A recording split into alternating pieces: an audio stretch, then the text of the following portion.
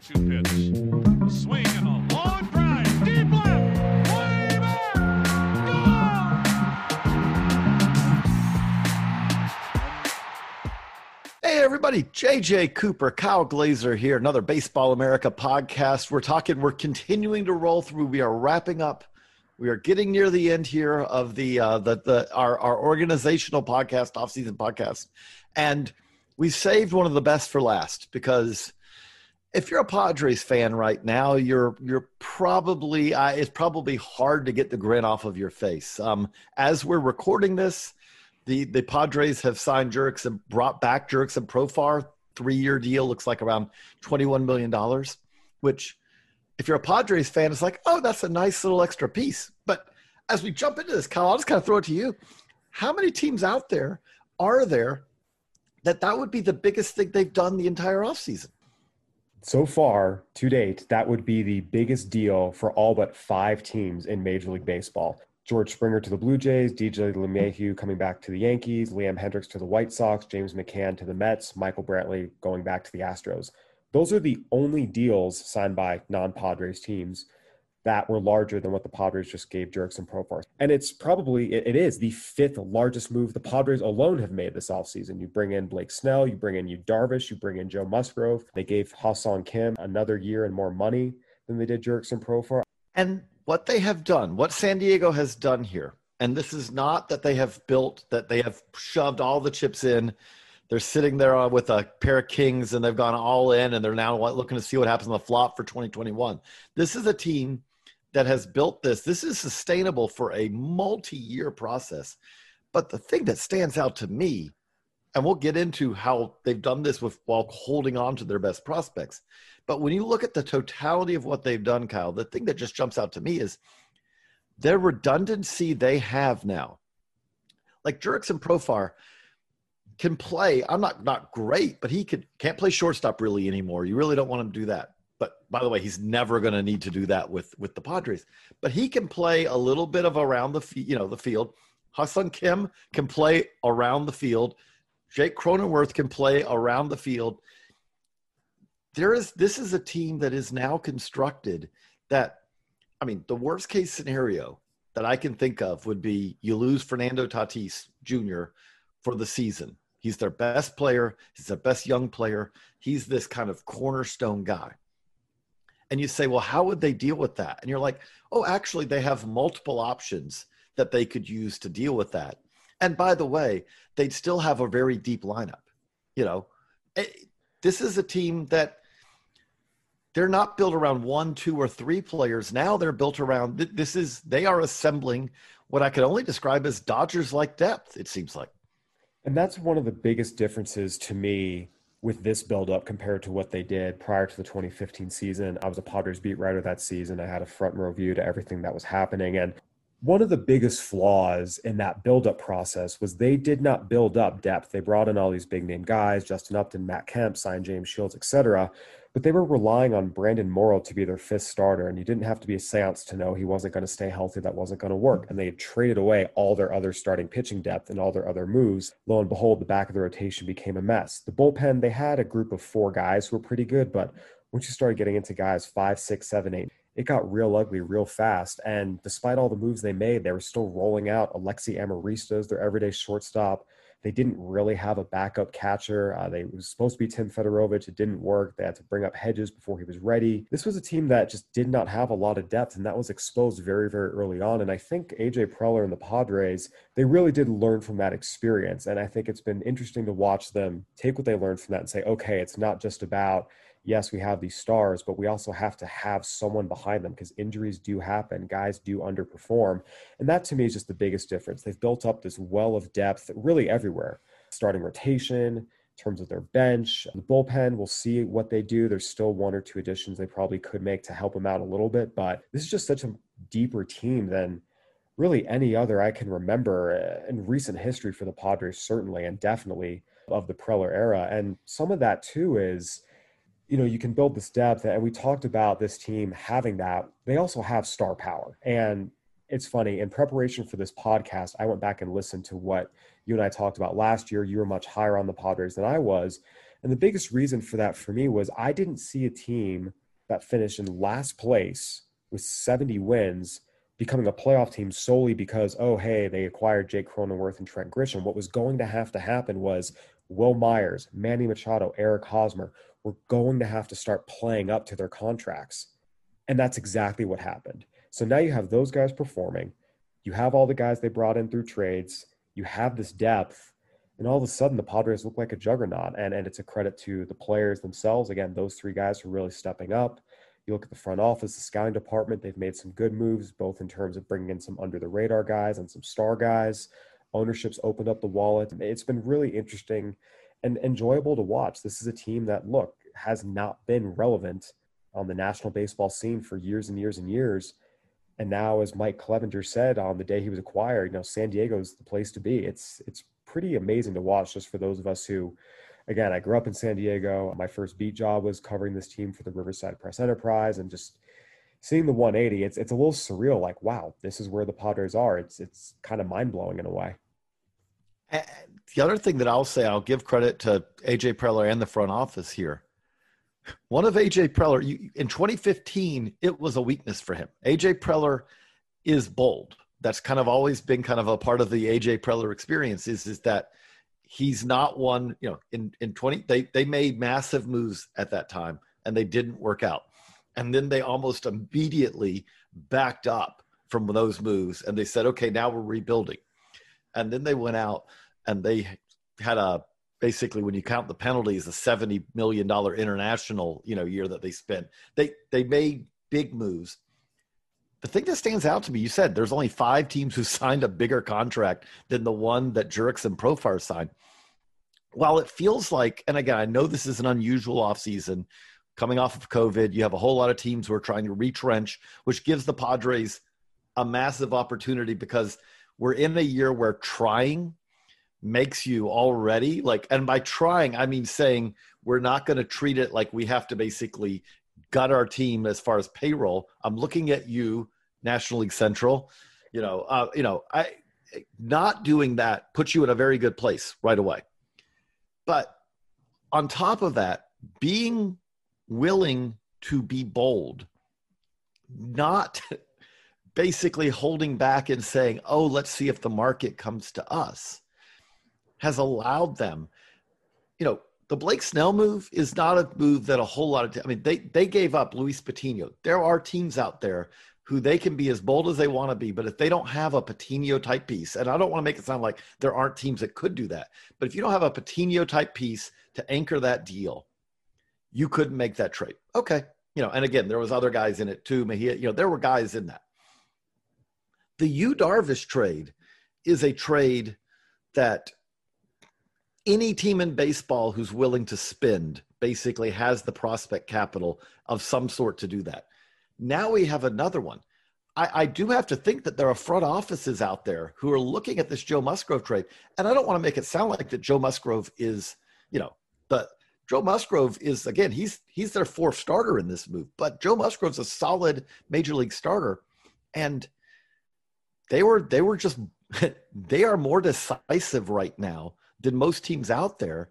And I do think that is an advantage in a year where a whole lot of teams seem to be saying, we're hoping that if we can drag this out to February, the market will come to us. And so far, the deals we're seeing don't seem to indicate that the market's coming to teams as much as it seems like some of the better players are leaving the market. And if you just wait, you're not really improving your team so far. Look, the Padres are being aggressive. They sense an opening. San Diego is a city that is longing for a competitive team. I've talked about this ad nauseum. The Chargers leaving was a pretty deep wound, and the Padres have an opportunity to seize the city, the corporate sponsorships, the disposable income. People talk about San Diego and they call it a small market. It's not a small market. It's a mid-market when you look at population size and you look at some of the zip codes within 20, 30 minutes of Petco Park. There's plenty of money. There's a lot of financial power that can come in to the Padres coffers. But for many, many years, they didn't act like it. And now under the ownership group, Peter Seidler has been the lead investor. Ron Fowler was the chairman. Now Seidler's running the show. They understand that. They know that. They know there's an opportunity here. And it's a smart business move as well as a smart baseball move. They have an opportunity to really capture the city and the substantial disposable income available in the city. So this is a good time to be a Padres fan. It's a good time to be a Padres player. There's a lot to like right now, and I applaud them for their aggressiveness. And every team situation is different. It doesn't make sense for some teams right now to go be as aggressive as this. But we've talked about teams retrenching. Look, there are certainly times you want to go and start a rebuild, but you look at the Cubs, you look at the Indians, these weren't teams that were winning 80 some odd games. These were teams that were in the postseason. The Cubs are the NL Central champions. The Indians were one game out of first place last year and won 93 games the year before when Kluber got hurt, Lindor missed time, Ramirez missed time. These are competitive teams that are saying, okay, we're going to take a step back. The Rays are defending AL champions, and they traded away Blake Snell. So you're starting to see it's not just teams that are stuck in the murky middle trading guys away. It's teams at the top are trading guys away, are willingly taking steps back. And for the Padres, yeah, this is a great opening. The National League right now, I mean, the Braves, they've added some pitchers, but their lineup needs some additions, the outfield in particular. The Dodgers are a powerhouse, but they do need to bring Justin Turner back. They have a hole to fill at third base. I mean, the Padres are sensing an opportunity and they're taking it, and that should be applauded. Actually, trying to win Major League Baseball games is kind of the new market inefficiency, which is crazy.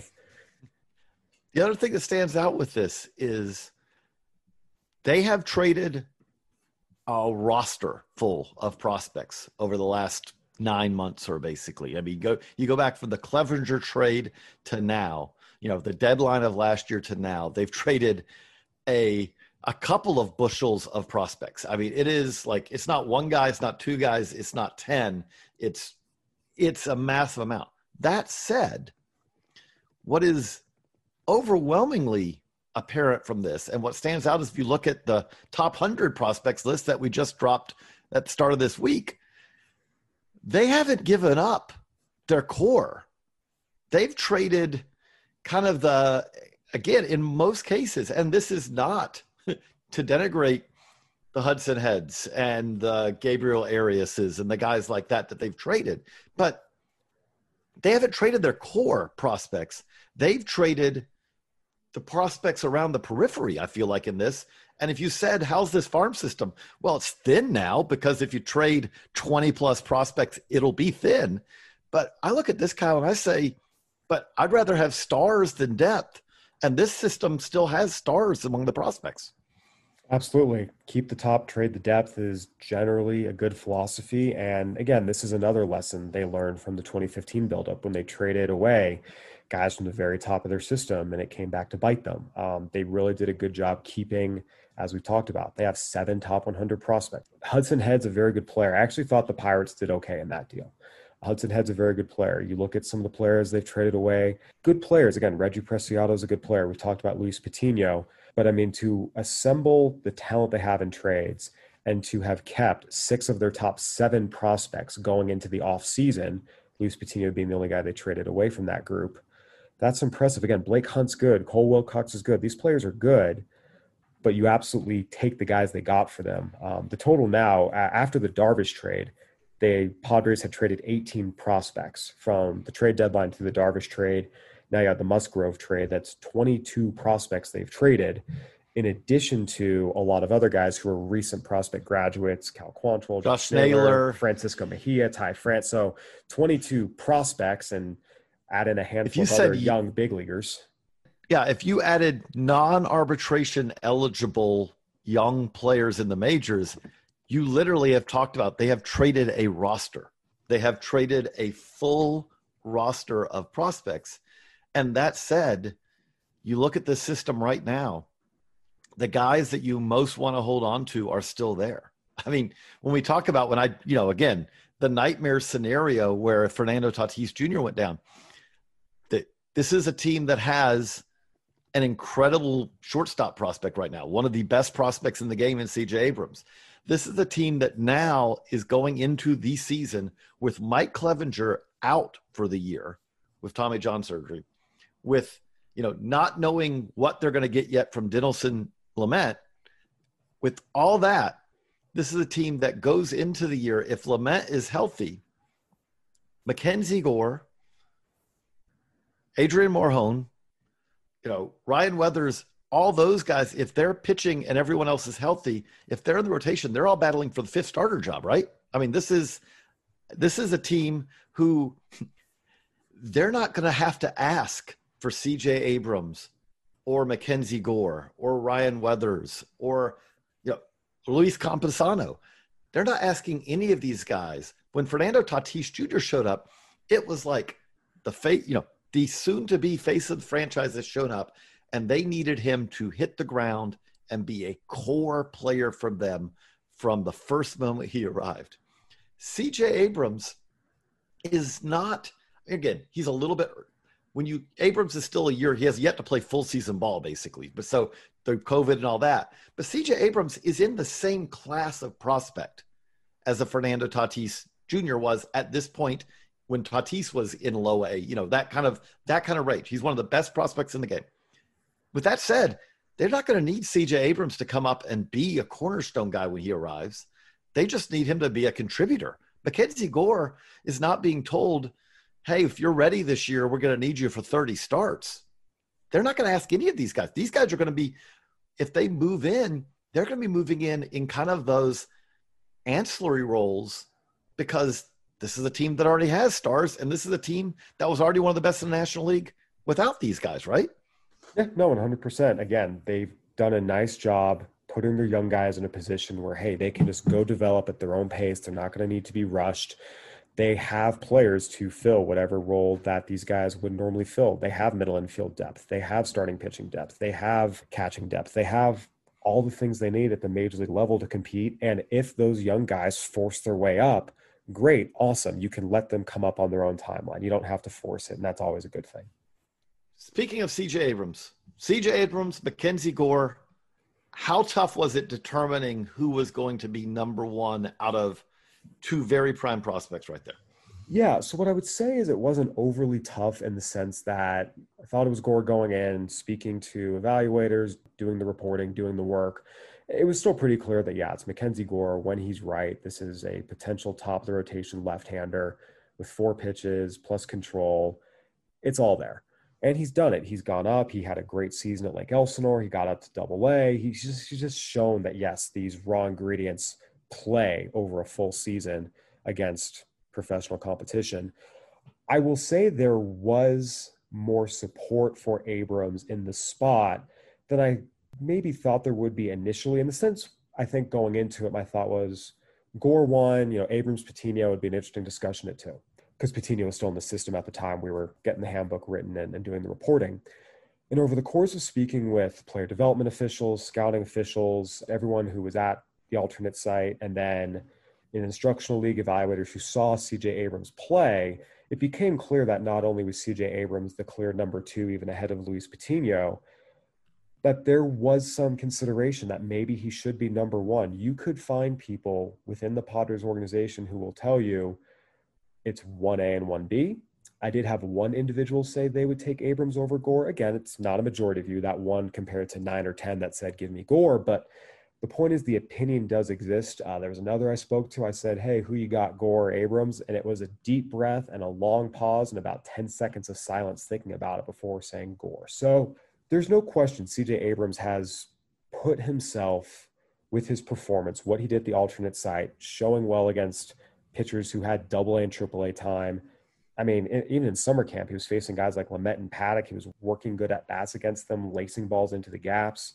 He's playing a tremendous shortstop defensively. Then he goes out to instructional league. And not only was he the best player in Padres camp, he was one of the best players in Arizona, period. There's no question this is a very, very special young player. We saw that in his debut when he hit 400 in the Arizona League.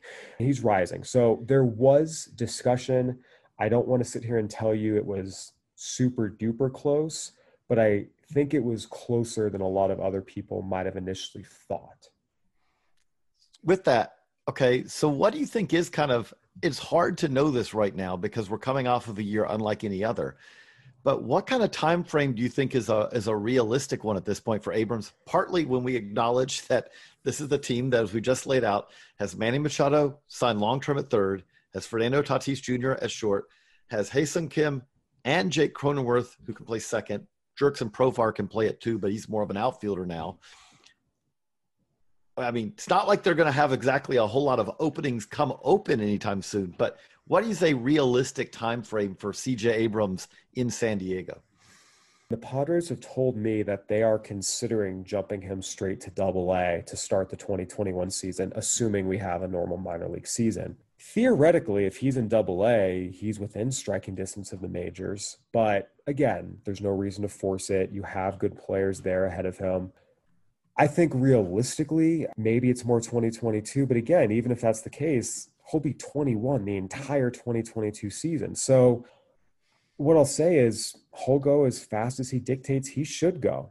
If you start a year in Double-A, you're always within striking distance. It's not insane to suggest, oh, hey, if a couple injuries happen and who knows what, and all of a sudden, hey, he's gotten up to El Paso and we have an opening, why not?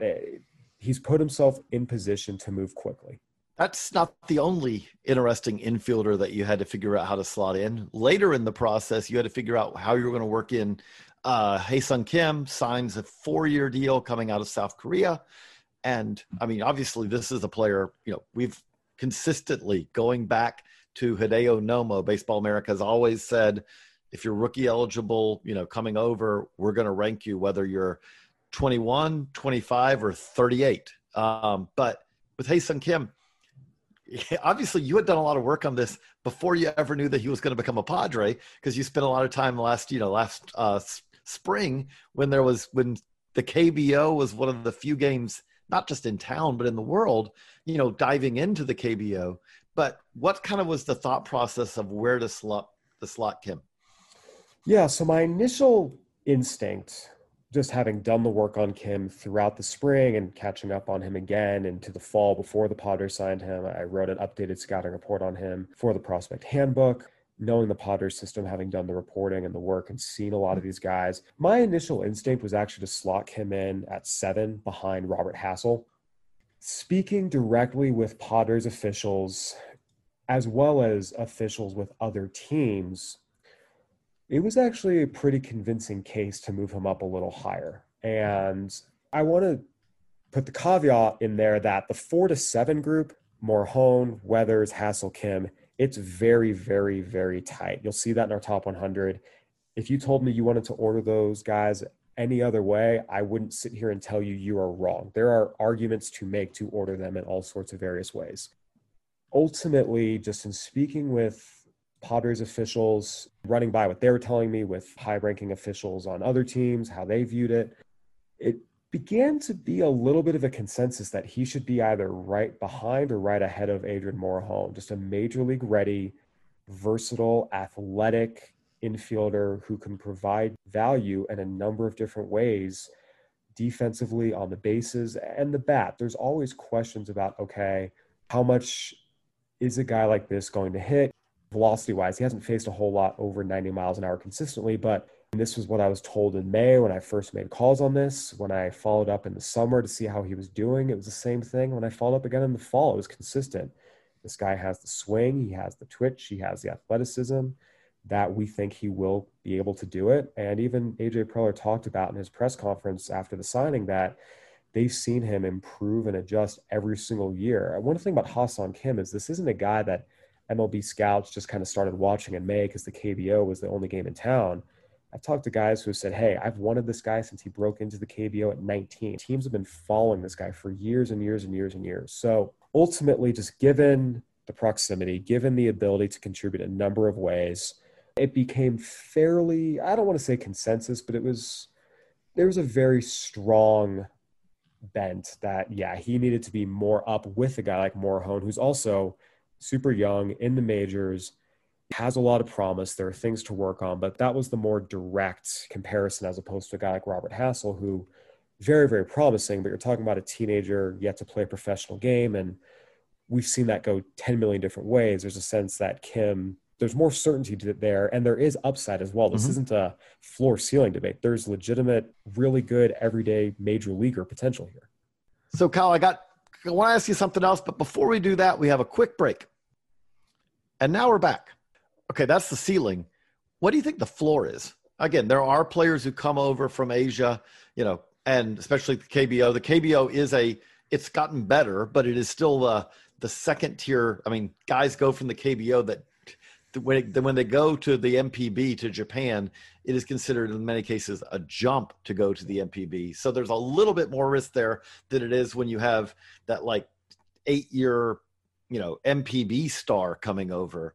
But is the floor here useful utility infielder, because there is some defensive versatility as well? And I mean, is that like his hitting ability is such that there's not really a risk that he's not going to be a semi-productive player? Or what do you think kind of is that, like, I get it, not the worst case scenario, because the worst case scenario for anyone is they're out of baseball. But what is a realistic, like, if this guy fails to meet kind of not even lofty expectations, but ends up being less than what we think he is he still a productive player? So some of this is a philosophical thing. You know this. I hate the whole stealing floor debate, because I think floors are artificially inflated higher than they actually are. Look, if he comes over and he can't hit major league velocity consistently, he's not a major leaguer. We can talk about defensive value all we want. We can talk about speed, but okay, well, if you have defensive speed and you can't hit, well, the Padres have that guy. His name is Jorge Mateo, and he's even faster, and he has some outfield experience. So, and this was part of the discussion. If you look back at Korean hitters who have come out of the KBO, not the guys who signed as amateurs, Shin-Soo Choo, Ji-Man Choi, those guys signed at 18. They came up through a development system with an MLB club. There's not a lot of success. The one real success is Jung Ho Kang with the Pirates, and he did it, and he came over and he was great before running into some off the field issues. And his numbers in the KBO, now he was older, so it's not an apples to apples comparison, but his numbers in the KBO dwarfed Ha-Sung Kim's. Again, different players, but that's really the only example recently, especially, of a KBO guy coming over and having success. Young Ho Park, Hyun-Soo Kim, it didn't quite work out, and those guys got some big league time, but it was very brief, and ended up going back to Korea. So that is a possibility. I don't want to sit here and tell you, oh, he's no matter what going to stay in the majors. There's absolutely a quote-unquote floor here of can't hit major league velocity and the adjustment's too difficult, and he ends up going back to Korea, because we've seen that happen. But again, in speaking to evaluators in the Pacific Rim, international directors, very, very, very few people think that's going to happen. I mean, the reality of it is there are Hall of Fame caliber players who, like, they have risk at this point, like, because players do, things happen. I mean, so yes, there's no certainties in this, in baseball. But okay, so we talked about that the Padres have traded away a roster full of young players and nearly a roster full of prospects. There is a cliff here, in this top 10. Like, how do you, where does that start? And looking at it, we're going to be posting an updated Padres full top 30 online before long. And there's going to be a lot of changes in that compared to what we had in the prospect handbook and compared to what we had last year, and all that. But how tough is it, like, to figure out who slots in at the back of this top 10? And where's that demarcation line where you say, okay, I feel really good that this guy ranks here, but after that, there may be a little bit more, it's a little tougher to say who lines up after that. 7. I mean, Robert Hassel at 7 is where you say, okay, we like all these guys. These are all first division, at least above average potential guys who very realistically, as realistic as you can get when talking about young prospects, especially, have chances to be very, very, very good major leaguers, whether that's all-stars, whether that's above average for a long time. I mean, all these guys have a chance to be really, really good. As soon as you get to new number 8, Tucupita Marcano, if you really, really, really like Tucupita Marcano, he is maybe kind of what Jurickson Profar was for the Padres last year. So again, a good, versatile player who did a lot of good things. I thought in a lot of ways Jurickson Profar was kind of the unsung hero of last year's Padres team. Some things he did on the bases, filling in left field when Tommy Pham got hurt. There were a lot of game situations too where you could not have a strikeout. You had to get the ball in play, and his back control, his ability to do that, I mean, it was huge. There were a lot of games where, hey, it's a one-run game, runner on third. You have to get him in. 1 out, a strikeout, you cannot have it. He got that run in, and a lot of times that changes the dynamic of the game. So it's a complimentary player, but one who's important to your team. That's kind of the ceiling on Tucupita Marcano.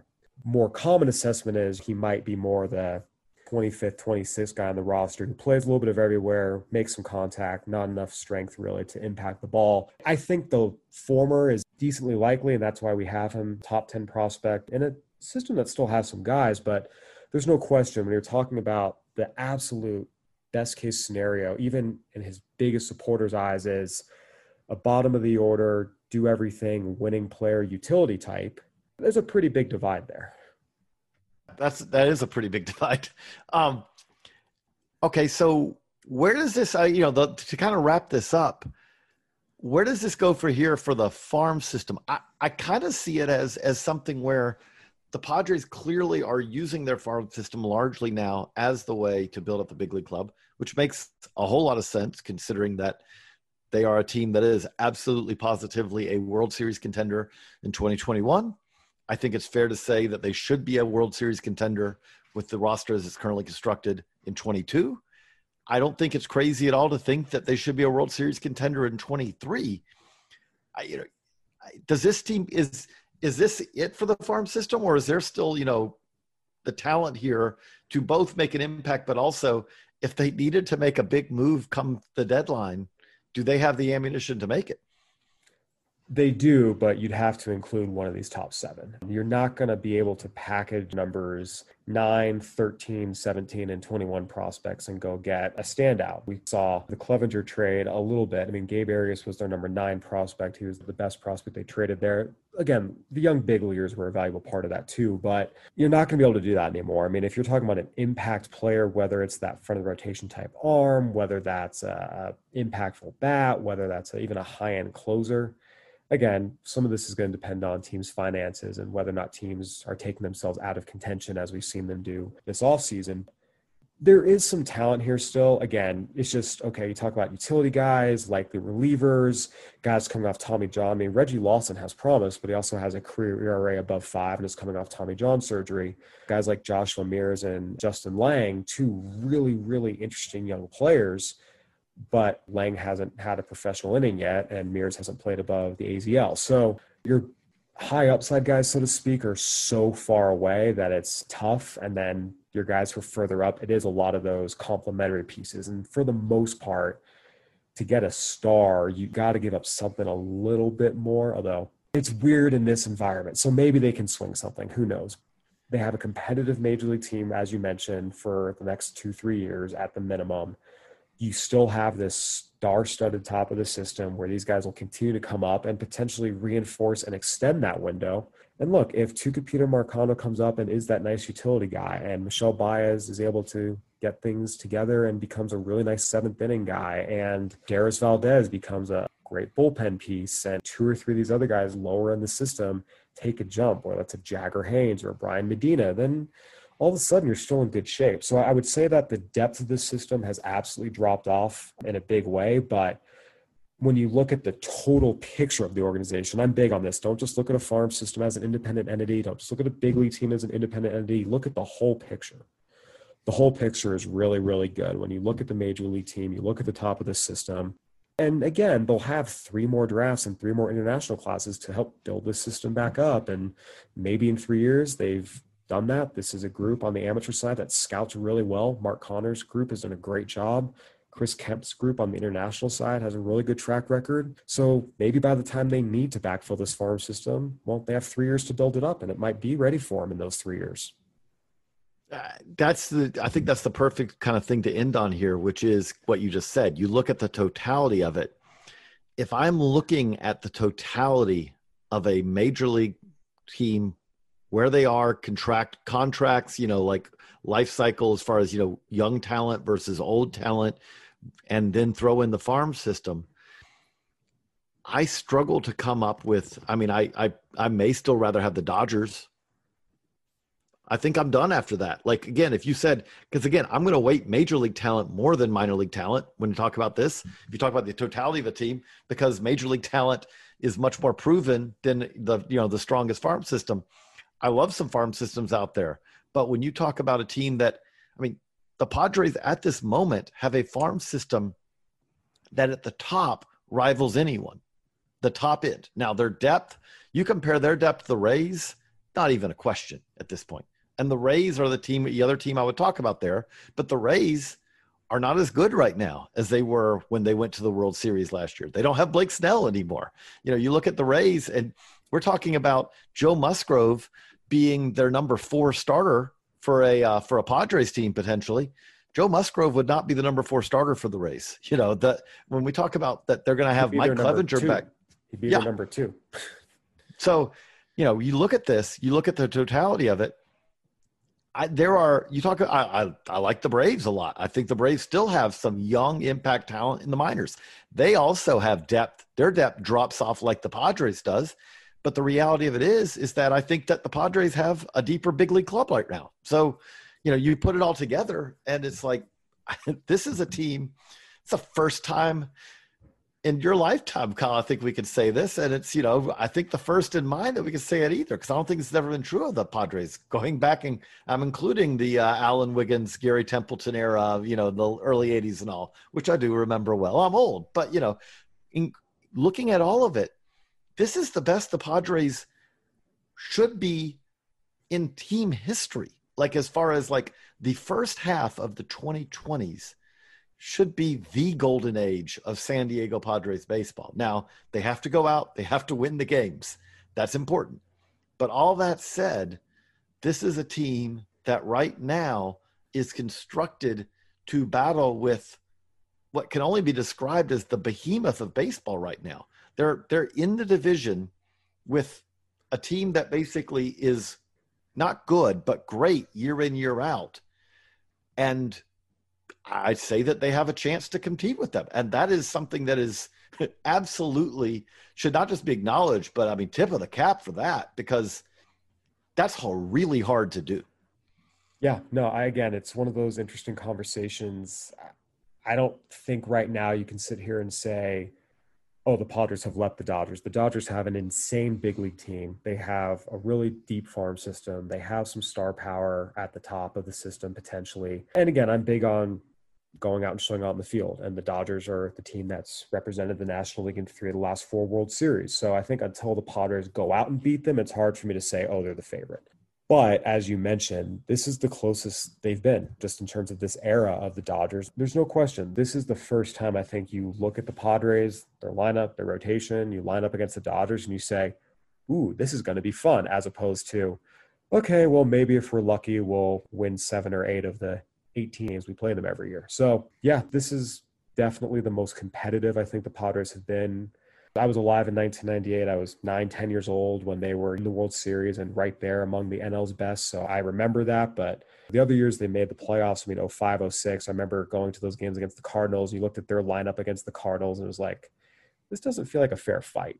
They were in the playoffs, but they were not in that elite tier. This is the first time the Padres have been in kind of the elite tier of franchises in the National League since that 1998 team. And in terms of prior to that, this franchise has the worst record of any franchise since they came into existence in 1969.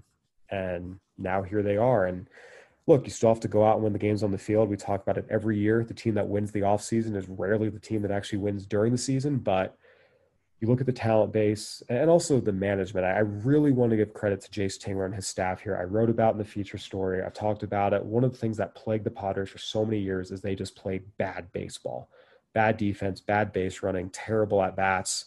That was the most remarkable thing to me last year, just watching the quality of the at-bats. And the defense had some bad moments. We saw it in the playoffs, but on the whole, over the course of the season, they did a lot of the little things that make a big difference. So you have this level of talent. You have a coaching staff that exhorts them to focus on the fundamentals and do the little things that make a big difference. They're in a really good place. And now we just have to go see how it all works out. But there's a lot of reason for optimism. And I cannot remember another time Padres fans have been this justifiably excited. There have been times they've been excited, but they've been a little bit delusional about how good the team and the players actually are. I think this is the first time in my memory they've been this excited, and it's grounded in reality. Padres fans, you're not dreaming. It really is happening. This is this team. You are not making this up. You're not going to wake up tomorrow. This is actually the lineup that you have. That's kind of a perfect way to end it here on another Baseball America podcast. For Kyle Glazer, I'm JJ Cooper. So long, everybody.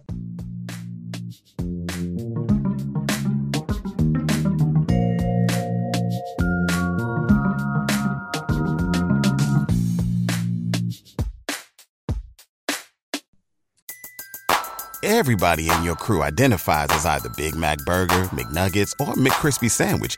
But you're the Filet-O-Fish Sandwich all day. That crispy fish, that savory tartar sauce, that melty cheese, that pillowy bun. Yeah, you get it. Every time. And if you love the Filet-O-Fish, right now you can catch two of the classics you love for just $6. Limited time only. Price and participation may vary. Cannot be combined with any other offer. Single item at regular price. Ba-da-ba-ba-ba.